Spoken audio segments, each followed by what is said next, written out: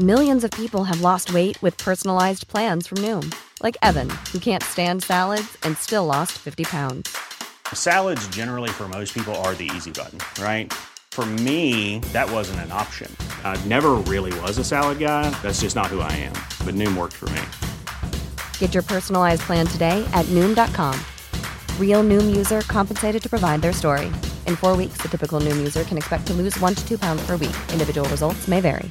Mom deserves the best, and there's no better place to shop for Mother's Day than Whole Foods Market. They're your destination for unbeatable savings, from premium gifts to show-stopping flowers and irresistible desserts. Start by saving 33% with Prime on all body care and candles. Then get a 15-stem bunch of tulips for just $9.99 each with Prime. Round out Mom's menu with festive rosé, irresistible berry chantilly cake, and more special treats. Come celebrate Mother's Day at Whole Foods Market. A Living History production.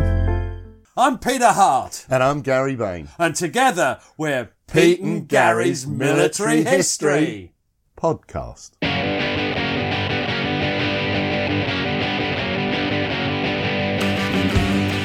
Hello and welcome to the podcast. I'm Gary Bain and I'm once more with Peter Hart. Hello. And today, Pete, we're going to continue our new, relatively new series of podcasts featuring the Fife and Forfar Yeomanry. Yes, we like to pronounce it properly, don't we? Forfar. Forfar. I wonder what he thinks of Fife de Forfar. And today, we're going to deal with Operation Epsom. Yes, the fourth in our series. It's going to be a good series. It's really looking forward to it. Where are we? Well, the Fife and Forfar Yeomanry. No, you see, I'm pronouncing that right. I can't pronounce anything else right.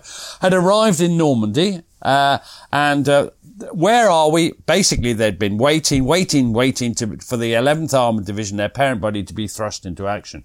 Now, Montgomery, as we discussed last time, he planned a major series of offensives that would be carried out by his Second Army. That's commanded by, you've heard of him, I think, General Miles Dempsey. Nice name, nice chap. Never heard of him. With the purpose of drawing in the newly arriving German armoured divisions. He was trying to maintain a tactical initiative, I think. Would you say? What he's trying to do is he's trying to force the Germans to respond rather than give them any sort of chance to initiate their own plans for a July coordinated offensive. So what is his plan? Elements of 3 British Corps would take part, but the main role is assigned to General Richard O'Connor's 8th Corps, which includes the 11th Armoured Division, and hence the 2nd Fife and Forfar Yeomanry. I'm going to give up and just call them what I like in the future. So what is the plan for Operation Epsom? Could you sum it up? It looks incredibly complicated on the written page. Well, it is.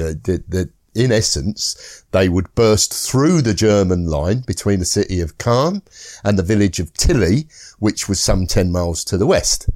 The 15th Scottish Division was to push past Sceaux, cross the Odon River and establish a really, really strong bridgehead.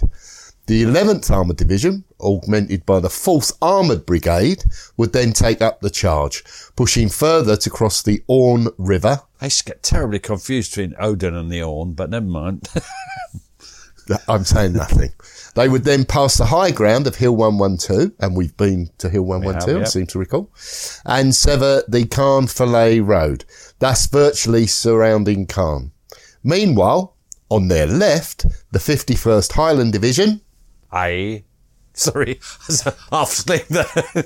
of one corps would move east of Caen in a pincer movement to overrun the Carpiquet airfield. Now, the 15th Div, that's the Scottish division, they were to, their attacks are scheduled to commence at 07:30 on 26th of June, 1944.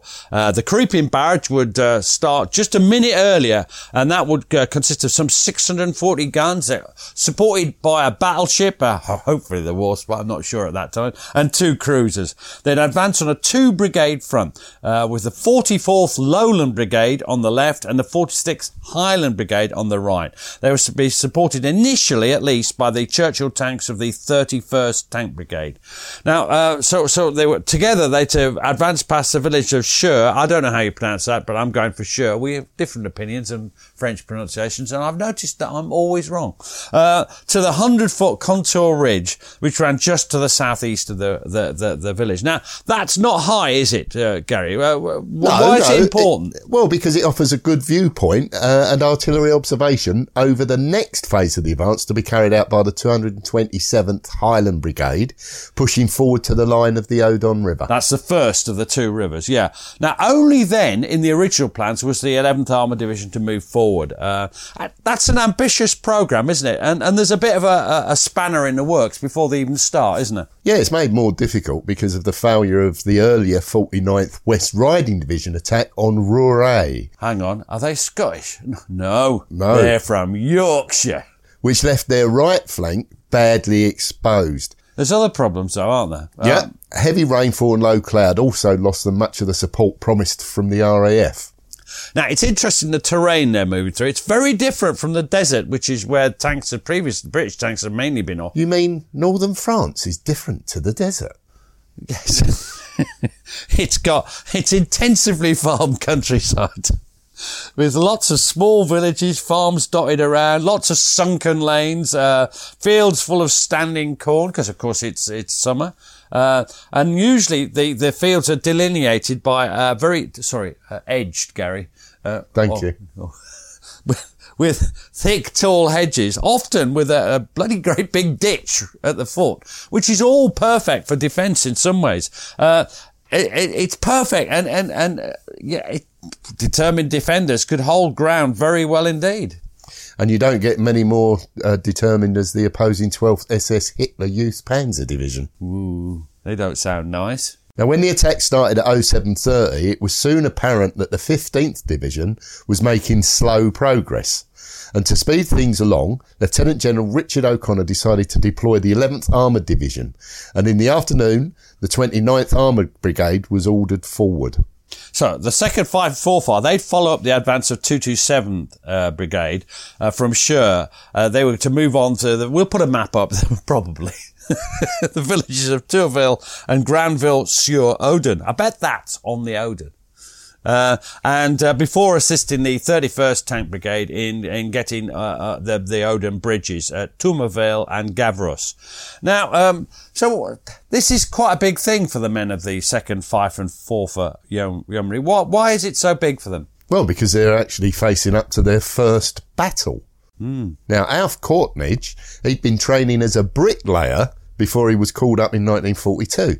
Now he was a wireless operator in a Sherman, but he remained philosophical over his immediate prospects. And this is what Trooper Alf Courtnidge of HQ Squadron says. You know you're going to go into battle, and you know there's a certain number of people, it might be a large number, would get knocked out. It all comes down to the training and the discipline. You do things automatically. I don't think nerves or fear came into it. I think we had reached quite a good peak, and if you were told to do something, you did your best to carry out what orders you had. I never knew anybody who would say, "Oh, I'm not going to go in the Sherman." But one thing, when you got in, you didn't have to bother about the rain. I love that. That's a lovely finish of that quote. I like that. Now, B Squadron move off in front of, as they go forward, B Squadron are in front, moving up behind the advancing Scottish infantry. And this is a difficult business. Every hedge, Gary, every wall, every orchard, every sunken sausage. Every mountain. There's no mountains in Normandy. But yeah, they could all conceal German troops. Is German troops all it could conceal? No, because they can also conceal tanks or anti-tank guns. And the ground in front of them, the very ground could have mines in it. And they'd already caused several losses to the 31st Tank Brigade. Now, they got to Chur, and C Squadron under Major Chris Nichols moved up to take the lead, while A Squadron, commanded by Major Joe Powell, manoeuvred in tandem just to the right. So basically B Squadron, they move forward, C come through, and A and C on the left and A on the right. And where are they pushing towards, Pete? They're going towards the village of Haut du Bosc. Oh, well done. Now, by this time, it's pouring down and visibility was poor. And this is what Lieutenant Charlie Workman of 1 Troop C Squadron has to say. The general tactic was you moved down a road if you could, and if the leading tank was fired on, you then moved off the road. You had to keep taking account of what the ground was like on either side. We were going into Sure. Suddenly on the wireless I heard someone come up and say his officer's tank had been hit. Lieutenant Pritchard is gone. He was killed. We saw the column of smoke. That was them opening up on us. That's the Germans opening fire. Wow. Now, they knew from their training what they've got to do. They've got to get off the road into the fields on either side. But it's not always that easy, is it? I mean, Workman alludes to it, and you're going to give us another point of view from Trooper Ron Cox, who was in C Squadron.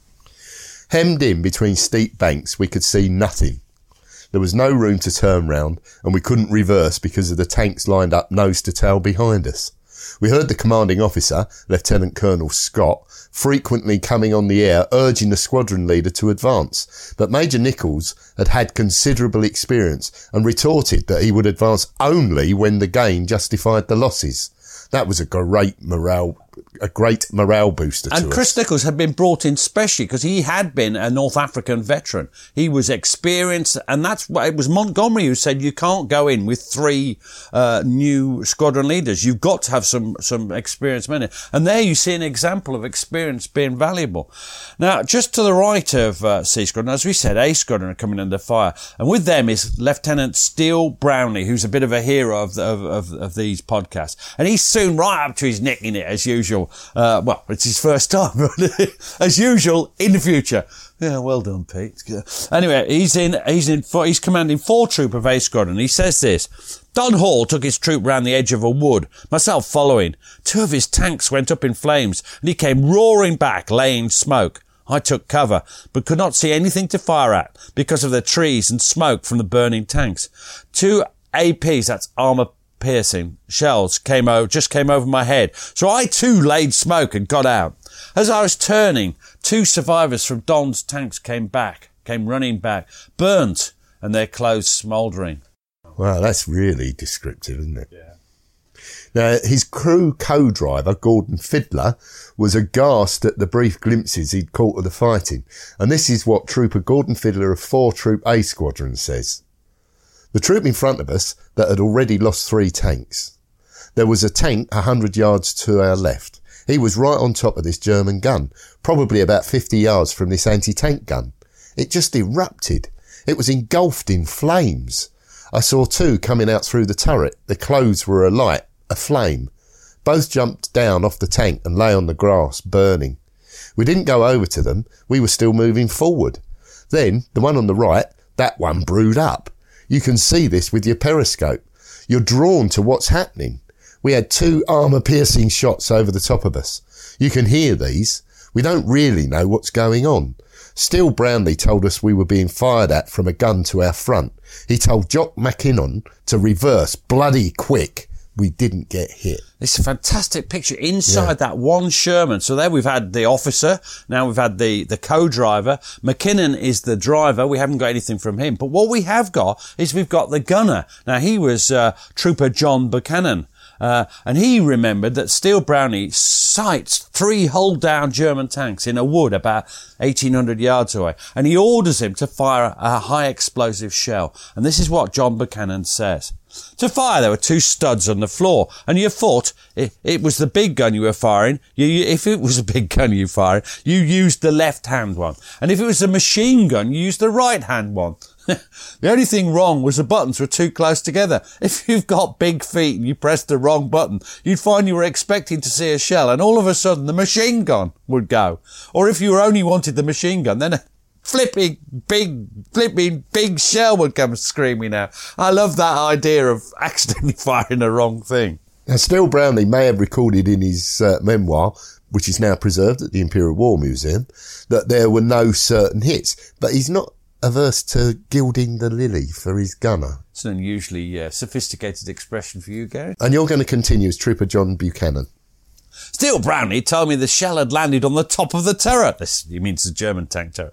My good gunnery, you see. I believed him. I could see the wood, but they were camouflaged in that wood. I saw the flash of the shell exploding. I thought I must have hit a tree and exploded, but he said, no, it hit the turret. It wouldn't have knocked the tank out. Not really. It depends on how it hit the turret. If it hits it on the top and it went down into the tank, it may have wounded the gunner and they would bail out. If you could hit the tracks, it would blow the track off, break the track. Then the tank is useless. Hitting the turret ring would probably jam the turret. Or if you could get an HE shell where the gun comes out of the turret, it would take big chunks of metal out, which would damage the gun. So it's not just armour piercing they use, it's high explosive against tanks. That was interesting. I hadn't realised that before I sort of did these interviews. Now, so where are we now? Well, held back. We're talking here about Shermans, but there's another tank, isn't it? There's another tank that they've got, which we mentioned in the last episode. It's a special tank, isn't it? What is it? Well, it's a variation. It was the Sherman Firefly, and one that was held back was commanded by Lance Corporal Stan Bush, with Terry Boyne acting as his wireless operator loader. Now, in action, each troop's Firefly would prove a much prized asset, as the 17-pounder gun had the ability to actually knock out opposing Mark IV and Panther tanks. Now, Boyne's memoirs conjure up the chaos and confusion of that day, and this is what Trooper Terry Boyne of 3 Troop A Squadron has to say. It all started. Guns firing, targets popping up. It all bubbled up, and all exploded around you. All the chatter over the radio. In the Firefly, you were moving to targets that were often spotted by the others. Because their gun wasn't that effective on range, they would select the targets for you most of the time. As a loader, you were occupied just loading. On the Firefly, you had your own hatch. Because on the 75mm, the wireless operator could get under the gun to get out. But on the Firefly, being bigger, they'd cut an extra hatch overhead, alongside the commander's hatch. To see anything, you either looked through the periscope in front of you, or you put your head up. You can't see a lot, you've only got your periscope. Smoke, movement around you, a lot of dust. It was like mayhem. Orders coming over the air for this, that, everything else. A lot of firing, at what I wouldn't know, wouldn't see. It was only through the gunner's sight that you would actually see a target. Once you started firing, as you had the ammunition all around the turret ring, the commander's order would be, load with HE!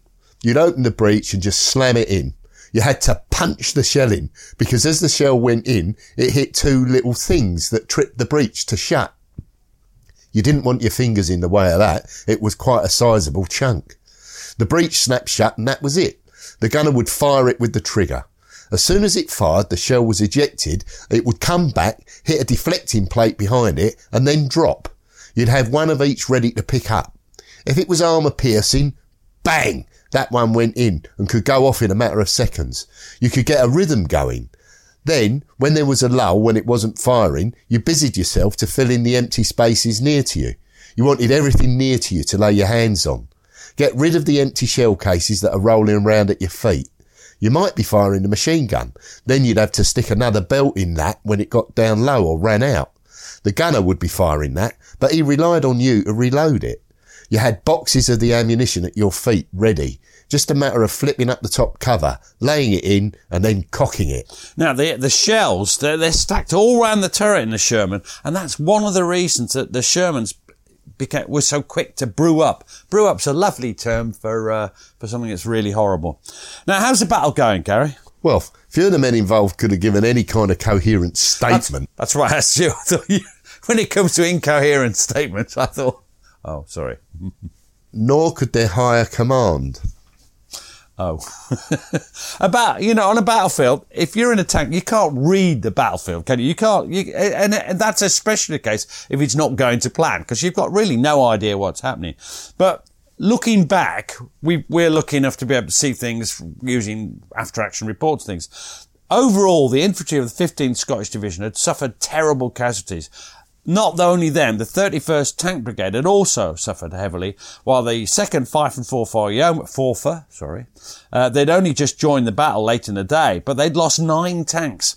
Of these, C Squadron had lost 7, and A Squadron, how many, Gary? Well, the other 2. That's shocking, really. It is quite a lot, isn't it? Now, during the fighting, there'd been an evident lack of smooth cooperation between the larger formations in the battle, and by and large, the 15th Scottish Division, the 31st Tank Brigade, and the 11th Armoured Division had fought their own battles. That is, when they were not actively getting in each other's way. So the cooperation very poor at that stage. This is something they improve on fairly rapidly, but it's bad at this time. Now, at the end of the day, all they've got are the preliminary objectives, and this left a sort of fragile salient stretching out through Sure, reaching towards that low rise. You know, that 100-foot contour thing, which is just beyond Sure. They've been stopped well short of the Odon River, well short of it. But what's the situation on the flanks? Well, that was even worse, where on the left, the Germans still occupied the villages of Marcelette and Corpiquet, while the heights of Roueré and the village of La Haut de Bosque still bristled with German menace on the right. I wonder why you asked me to say what was happening there. Ah, dear. Now, that night, in the pouring rain, the 2nd Fife and Forfer Yeomanry fell back a short distance to lager for the night. Wow. It's pitch dark, and to be honest, finding the rendezvous wasn't easy, and still Browning, I remember in his memoir, he claimed that he only found it by the illumination of the burning tanks scattered about the battlefield. Gary, what is a lager? Do you remember? Yeah, well, it comes originally from the Boer War, and it's from the Afrikaans lager, which just means a defended camp. And this is Trooper, as an explanation, Trooper Roy Valance, HQ Troop at this time, A Squadron. He gives an idea. He says this: orders would be given over the air of the lager location, which would be an open space, a field. A Squadron left, B Squadron right, C Squadron second left, RHQ in the middle. You would drive in. The second in command would have gone back, and he would guide you. You park nose to tail with a gap between the lines big enough for the lorries to come along with petrol and ammunition. The first thing you did was get something to eat, because the lorries wouldn't come up until it was well and truly dark, in case they got shelled, obviously. Yep, I can see that. We'd got to wait for that, clean the guns and sort out the ammunition if you'd fired a lot. What was left, throw out the empties and count how many you needed of each type. The driver would check his petrol, see how much of that he needed. If the petrol lorry came first, he would say, the lorry driver would say, how much you want? He'd say, 10 cans, 20 cans, or whatever. He would get it off the lorry and hand it up to the driver on the tank. He'd got a funnel, and he'd pour it in. He'd stack the empty cans round the side of the tank, and the lorry would come around again and pick them up to take away. The water truck would come up. You'd fill up your water cans. The ammunition lorries would come. I'd say, we want so many armour-piercing, so many HE, high explosive. We'd uncase them. Each round was in an individual pressed cardboard case, or in some cases in a wooden container with perhaps 4 shells in, and you'd have to open them up and bomb up. Once you'd done all that, you might put the bivvy up, but it probably wouldn't be worth it. You'd just sleep in the tank or just on the ground. Well, uncomplaining, of course, in the rain. Absolutely. Now, while the crews had plenty of work to do replenishing their tank, their officers were also busy supervising the overall activities and planning for the next day. Yeah, it's important to remember that just because they're not necessarily helping loading, they are doing their own role, and that's what they should be doing. As the men worked, they'd talk to each other, looking out for their pals, and it soon became apparent that some of them were missing. The loss of close friends was a big challenge for any soldier, and it soon became apparent that not all of them could cope with the stress of combat. And once more, you're going to tell us what Trooper Roy Valance says. One wasn't aware of the full picture, but gradually it seeped through in the night. I was pretty frightened and horrified to think that these tanks that we'd thought were impregnable were just brewing up, and had already got the nickname of Ronsons, because invariably, when they were hit, they brewed up in a flash, and that was a Ronsons advert, always lights first time. I was young, and it was exciting, and one just thought, well, it's not going to happen to me. The commander, now that was Corporal Jim Lister, became a nervous case. He was an excellent chap, but as soon as we got into action, he just went completely to pieces. He couldn't do his job, he just got down in the turret to hide. He wouldn't answer the A set. It was obvious he couldn't go on. He was obviously ill. It was very sad. He was sent to the doctor and he never came back. And it's good to see an understanding of a mental problem caused by the stress and everything of it. And that's not a critical, harsh attack by Valance. That's just saying what happened. Now, when at last their work was done, they could think about getting some sleep. Some erected their bivouacs by the side of the tanks, but as they were still within artillery range and it was also soaking wet, many stayed in their tank, sleeping as best they could. Now, some of the tanks of the 2nd, 5th and 4th Yeoman were still actually stuck on the battlefield with their crews inside it.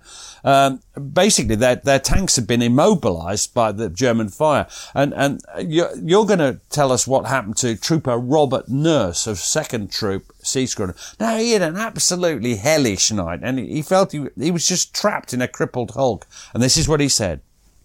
This lieutenant's tank was blazing. Another tank was blazing. Tibbet was even more frightened than I was. He was absolutely rigid with fear. He didn't say a word. We were sat there all night. We didn't have any sleep. We had to stay in the bloody tank because there were all sorts of things whizzing around. We were illuminated by at least 2, if not 3, blazing tanks, in which several of my friends were killed. Tommy Morgan and Ed Crowley. Very shocked, I knew that at least 2 of my friends burnt to death. They didn't get out. Next morning, we wondered what the hell had happened. Why had we survived? We got out of the tank. Obviously, the German vehicles had withdrawn. There was a 75mm hole right through the metal casing on the back of the turret, about 18 to 24 inches from my head. Gone in one side and out the other, through all the greatcoats and things. I think the German gunner, seeing the flash when his shell hit, presumed he'd knocked us out, and we survived. Simple as that. It would be a very long night. At this point, Pete, I think we'll take a break. One size fits all seemed like a good idea for clothes. Nice dress. It's a t-shirt. Until you tried it on. Same goes for your healthcare. That's why United Healthcare offers a variety of flexible, budget-friendly coverage for medical, vision, dental, and more. So whether you're between jobs, coming off a parent's plan, or even missed open enrollment, you can find the plan that fits you best. Find out more about United Healthcare coverage at UH1.com. That's UH1.com.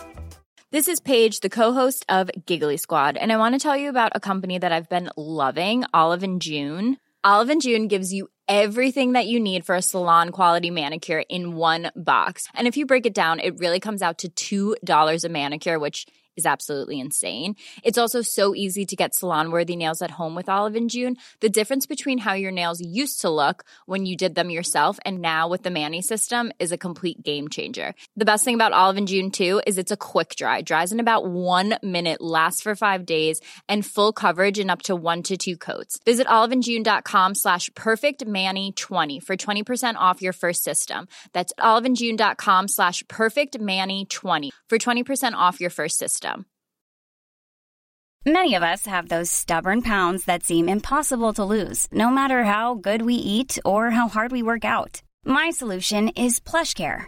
PlushCare is a leading telehealth provider with doctors who are there for you day and night to partner with you in your weight loss journey. They can prescribe FDA-approved weight loss medications like Wegovy and Zepbound for those who qualify. Plus, they accept most insurance plans. To get started, visit plushcare.com/weightloss. That's plushcare.com/weightloss. Hiring for your small business? If you're not looking for professionals on LinkedIn, you're looking in the wrong place. That's like looking for your car keys in a fish tank. LinkedIn helps you hire professionals you can't find anywhere else, even those who aren't actively searching for a new job but might be open to the perfect role. In a given month, over 70% of LinkedIn users don't even visit other leading job sites. So start looking in the right place. With LinkedIn, you can hire professionals like a professional. Post your free job on linkedin.com/people today.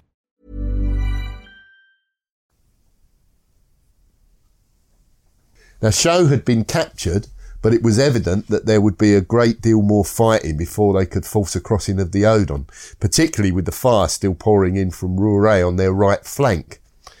At 07:15 on the 27th of June, another miserable wet morning, the 10th Highland Light Infantry were ordered forward from the Cher and Le Haut-de-Bosque, along with the 2nd Argyll and Sutherland Highlanders. Now, these two battalions get completely tangled up in the narrow streets and lanes, and this is exacerbated by the presence of tanks, whether abandoned or still occupied. And then in a situation of chaos, what don't you want to happen, and what does happen? Well, exactly what does happen. The Germans counterattacked. They always seem to do what you don't want them to do. It's as if they were enemies. Now, this is what Lieutenant Steele Brownlee has to say. At dawn, we moved again to the east of the village, where the infantry had made progress during the night, and some of the anti-tank ditches bridged. Churchill tanks were to take the woods southeast of Cher, then we would pass through and take the ground beyond. There was great confusion while their attack went in, and 4 Panthers came into the village, scattering the infantry and getting to within 200 yards of us before being knocked out. I saw the commander of one of them blown out of his turret 20 feet in the air in the middle of a huge smoke ring. The Panthers are a really dangerous German tank, which of course many of our listeners will know more about than we do, to be honest. Now, before the 10th Highland Light Infantry could reach their start line prior to attacking towards Grainville-sur-Odon, they were hit hard by fire from German Panzer IVs of the recently arrived 8th Company, who were commanded by Obersturmführer Hans Siegel of the 2nd 12th SS Panzer Regiment. Now, Siegel, he's an experienced officer, and he's taken up concealed positions along a hedge, and his own tank was blocking with itself a sunken road. Now, their turret machine guns, they just tear through the poor Scots as they're struggling across the open field in front of them. And this is Siegel's subsequent reports give an idea of what's happening. Now, it's slightly unfortunate that they're written in the third person, but I think there's a lot of material of value in them. And so you're going to be Obersturmführer Hans Siegel of 8th Company, 12th SS Panzer Regiment. We let them come close and then hammer at short distance. Concentrated fire from 4 machine guns at the massed attackers, who are anxiously firing bullets into the terrain with no aiming. Experience has shown that our tactic works, and the consequence here is that they run back in panic. Now, at this point, the infantry they get support from the Churchills of the 7th Royal Tank Regiment. They arrive. What happens to them, do you think? Well, they're knocked out one by one by the virtually invisible German panzers, and this is what Obersturmführer Hans Siegel goes on to say. We opened fire from our panzer guns only on the tanks attacking with the second wave. Again, we achieved full success without losses of our own. The crews bail out in panic from burning and exploding tanks. The rest of them turn away, and with them, the infantry disappears behind the hills. So now the 2nd Fife and 4th Yeomanry take up the attack on Grainville-sur-Odon. Now A Squadron's going to be in the lead, with B and C Squadrons coming up behind them. One thing that's quite interesting is they've already learnt something just from one day. Well, what might that be, Gary? Well, when they were on exercises in the UK, the troop officer usually led the way. So they'd be in the first tank. But now they were actually in action. That job was more often done by the troop sergeant. Now, that was because it was evident that if the troop officer led and his tank was put out of action in a sudden ambush, it'd leave the troop temporarily leaderless, just when they most required direction. Now, Lieutenant Steele Brownlee, 4 Troop A Squadron, says this: the Churchill attack got nowhere and we took over. We were to advance up a slope, over the skyline, and then down into the woods beyond where the enemy positions were. We had 2 troops up, Freddie Craig on the right and myself behind him. As he topped the ridge, 3 of his tanks were brewed, and his took cover in a slight hollow. I had to take his place, so kept going. We advanced in the prescribed manner, Troop Sergeant leading and the Firefly in the rear. The latter had the only effective anti-tank gun in our troop, the 17-pounder, while the rest of us had the 75mm, which was great for firing HE shells, but not sufficient muzzle velocity for armour-piercing shot. Now it was in action, ready to take on hard targets when summoned. The trouble was that the corporal commanding the Firefly did not intend to be summoned and would not even keep up, but lagged behind, in spite of my orders over the air. Now, there's one thing we want to make clear here. What is that, Gary? Well, you've got to remember that criticism of individuals made in the press of battle, it's not always justified. So just because Steele Brown is furious with this Firefly commander doesn't mean that's what's actually happened. It's just the impression, and it's what Steele Browning was feeling at the time. Now, this is, I'm going to do another quote from inside the same tank as Steele Browning. This is his gunner, Trooper John Buchanan. It must, and he's talking about this Firefly. It must have been Corporal Croney. He had the 17-pounder. The trouble was getting them up. If you met a Panther or a Tiger tank, the only person that could go against it was a 17-pounder. We could never get it in the right area at the right time. Steele Browning used to swear a bit, "Where's that fucking tank?" and of course he blames Croney, but is it Croney's fault? Not necessarily. But when you're in the press of battle, Jesus, you're desperate. You need the support, and your instinct is to attack, isn't it? And then Steele Browning and his crew had a lucky escape, although their luck was another crew's misfortune. Yeah, this is terrible. Lieutenant Steele Browning says, Sergeant Greenfield topped the ridge safely and was going flat out down the slope when I saw a Panther emerging from the woods on his left and firing at him. On top of the ridge, I was ranging on the Panther and trying to get Sergeant Greenfield on the air to warn him when everything went wrong. A shell jammed in my breech and all my electrics went dead. There was no radio, intercom, engine and power traverse. Immobile on the skyline, all I could do was fire the machine gun manually at the Panther. Its gun traversed towards me, my .3-inch bullets bouncing off it, when suddenly it turned and disappeared into the wood. It was an indescribable let-off. Dick Greenfield was not so lucky. He had gone on, alone and unsupported, and was brewed up. Thompson and Sykes were killed. Harper died in hospital. He, Greenfield, and Ian Martin were burned, and never rejoined. The squadron passed on, and I had some clearing up to do. Now, these losses, they could well have been, and I'm not saying they are, but they could well have been the responsibility of Hans Siegel's 8th Company, his Mark IVs, because we'll come to that later. There's a confusion over German tanks. By this time, B and C squadrons were coming up on the flanks of A squadron, and suddenly, Obersturmführer Hans Siegel, he himself is hit, and you're going to tell us what he thought. An anti-tank shell coming from the right suddenly rips open the floor of the Chief's Panzer. That's himself. It's in the third person, yeah. The lone tank had sneaked close, and while our turret is still moving to the 3 o'clock position, a shell hits the front and, like a flash, the Chief's Panzer is engulfed in flames. Hatch covers fly open. The gunner bails out to the left. In flames, the loader dives out to the right. The Chief wants to get out through the top turret hatch, but is caught by the throat microphone wire. He then tries to make it through the loader's hatch to the right, but bumps head violently with the radio operator, who could not open his own hatch. The barrel, having been turned half right, is blocking it. The Chief has to move backward. He pushes the radio operator through the hatch, is engulfed in flames for some seconds, in danger of fainting. Still, he manages the jump to safety, but he still has the steel boom of the throat microphone at his neck. He cannot pull it over his steel helmet, so he is hanging at the Panzer skirt, almost strangling himself, while machine gun salvos are slapping against the Panzer. With a desperate jerk, he rips loose. The wire, almost finger thick, dangles in front of his chest. In the hollow scene of the attack at night, the crew assembles, except for the driver, Sturm Schluels, who remained in the burning Panzer. He was probably wounded or killed by the impact. His hatch was free. He would have made it out otherwise. The gunner lies on the ground, still in flames. The crew covers him with their own partly burned bodies, trying to smother the flames. He was not wearing leather gear, but only fatigues, since he was taking the place of the regular gunner only for the night. The gunner died of his burns later in hospital.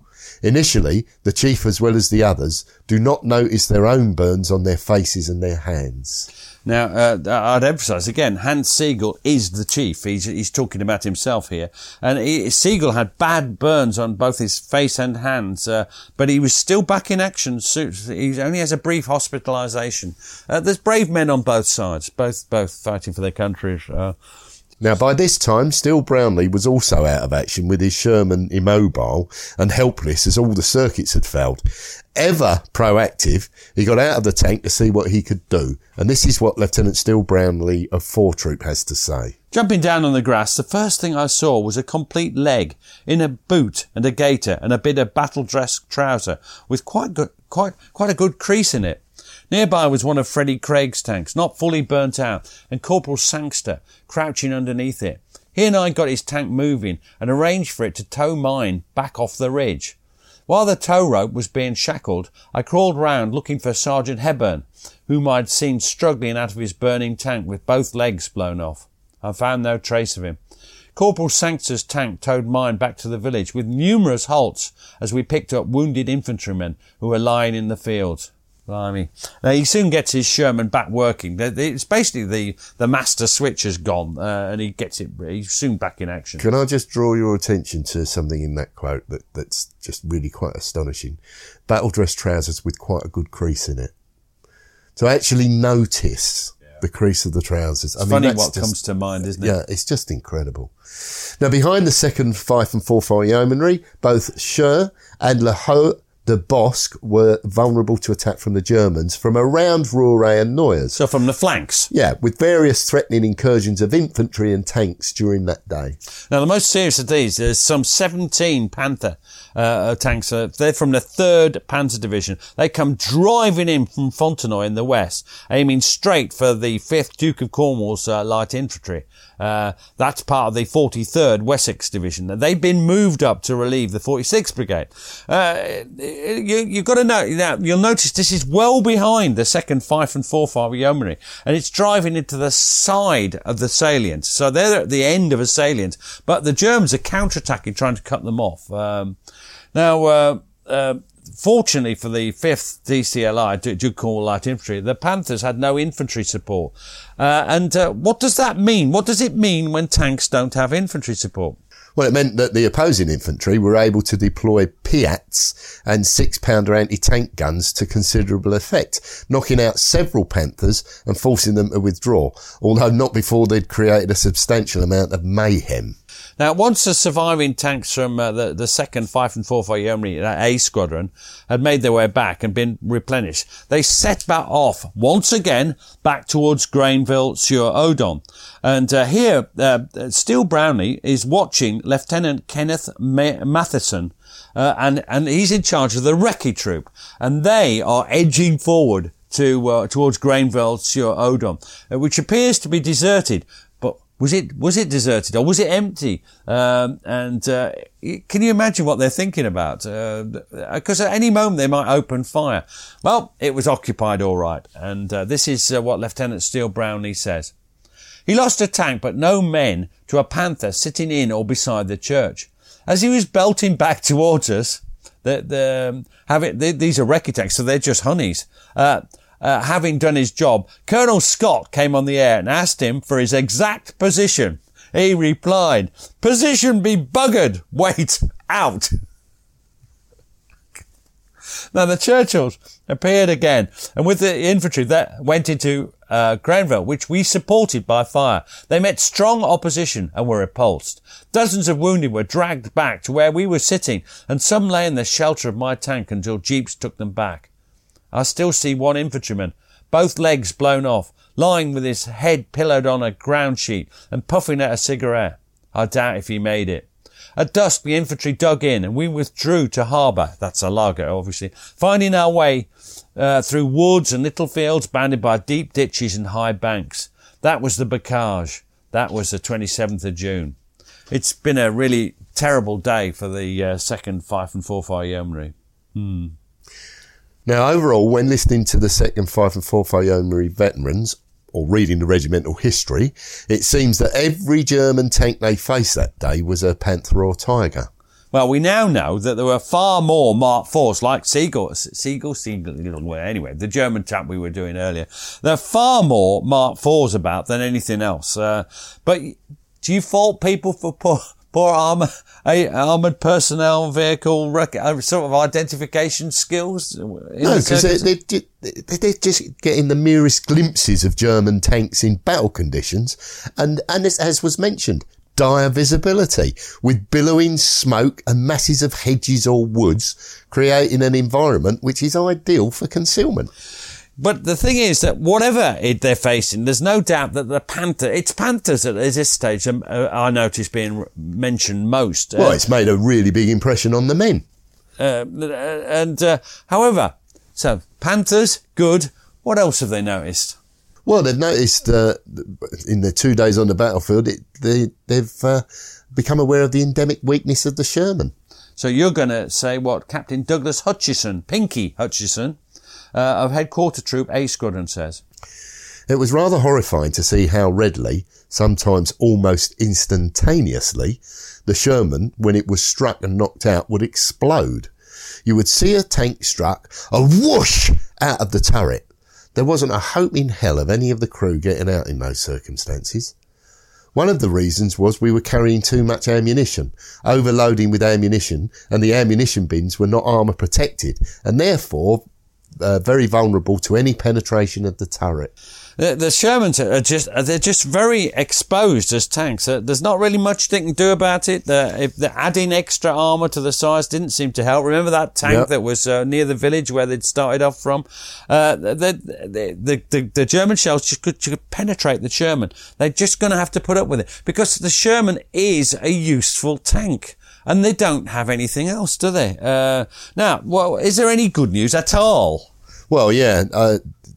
On their right flank, the 49th West Riding Division had at last managed to wrest control of the dominant heights around Roure, although Le Manoir alongside it was still held by the Germans. Yeah, when we say dominant heights, don't think of a mountain or anything. This is a low height. But yeah, it gave great, and it's a thorn in the side. Literally. Any high ground is high ground. That's it. But there's something really dramatic happens on the left flank where the second Argyll and Southern Highlanders, they do something quite dramatic. What is it? And they deserve great credit for it, I think. Well, they advance along the road from Cher and they clear successively the villages of Colleville, Mondrainville and Tourville. And then they push on even further, and by 17:15, 5:15 in the afternoon, they succeeded in capturing the 13-foot wide bridge over the Odon on the road that led into the village of Tourmeville. Wow. And, that's actually across the Odon then. And this is still on the 26th of June, the 27th of June, sorry. There is some good news, and this is the best of it. They establish a 200-yard diameter bridgehead just the other side of the bridge, and they dig in, Piet teams and prepare to defend the bridgehead. Well, it's quite precarious. It's a narrow Scottish corridor based on just one country lane passing through the Cher salient. Now, the question was, could they be reinforced before the Germans swept them away in a counter-attack? Well, yes, they can. And the first to arrive is another group that become heroes through the battle that follows. But it's a company of the motorised 8th Rifle Brigade. And they're followed up by the tanks of the 23rd Hussars. How do you feel about what they've done? Well, the Scottish infantry had done well. It was largely achieved by their own efforts, with little effective cooperation with supporting armour. Yeah, the armour comes later. They've done it on their own, haven't they? Yeah, that's not to say the tanks weren't busy. They were just fighting separate battles. And this is the point we're saying. They're not coordinated properly, are they? The infantry and the tanks and things, the guns, nothing. So what's going to happen? They've got a small bridgehead towards the end of the 27th of June. What's high command? Do they know about it? Yeah, General Pip Roberts was determined to seize the opportunity the bridge represented, and he ordered forward the motorised infantry of his 159th Brigade. So that's the motorised brigade within the 11th Armoured Division. Now, they drove down the road to Colville and then shook out to advance from the Villers-Bocage Caen Highway to the Odon with a theoretical 0 hour of 21:30. Wow. So, urgency, this is all done quickly. Off the cuff. Yes, that's the expression I was looking for. Now, urgency was paramount, and although there were the inevitable delays, they managed to take up defensive positions around Baron-sur-Ardon and Tourmeville, thereby expanding the Argyle's original bridgehead. So the bridgehead's getting bigger. So what's the plans? And how does this involve our heroes in the 2nd 554 Fight? Well, next day, it's planned that the whole 11th Armoured Division would drive across the Odon and drive on across the high ground dominated by Hill 112 towards the Orne River. That's going to be their next challenge for the 2nd Fife and Forfar Yeomanry. And that's what we'll be covering in the next podcast about the battles on Hill 112. Well, this is the first battle that the 2nd Fife and Forfar Yeomanry fight. And it must have been an eye-opener for the lads. Yeah, and it's very detailed and very descriptive, and I can't wait for the next one. Cheers, Gary. Cheers, Pete.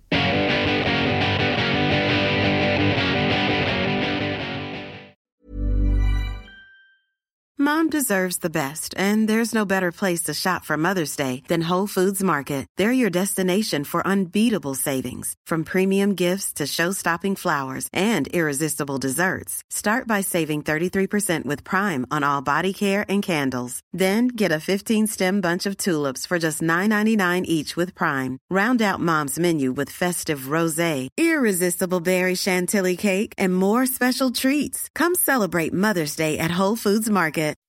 When you make decisions for your company, you look for the no-brainers. If you have a lot of mailing to do, Stamps.com is the ultimate no-brainer. Use the Stamps.com mobile app to mail everything you need to keep your business running with up to 89% off USPS and UPS. Make the same no-brainer decision as over 1 million other businesses with Stamps.com. Use code PROGRAM for a special offer. That's Stamps.com, code PROGRAM.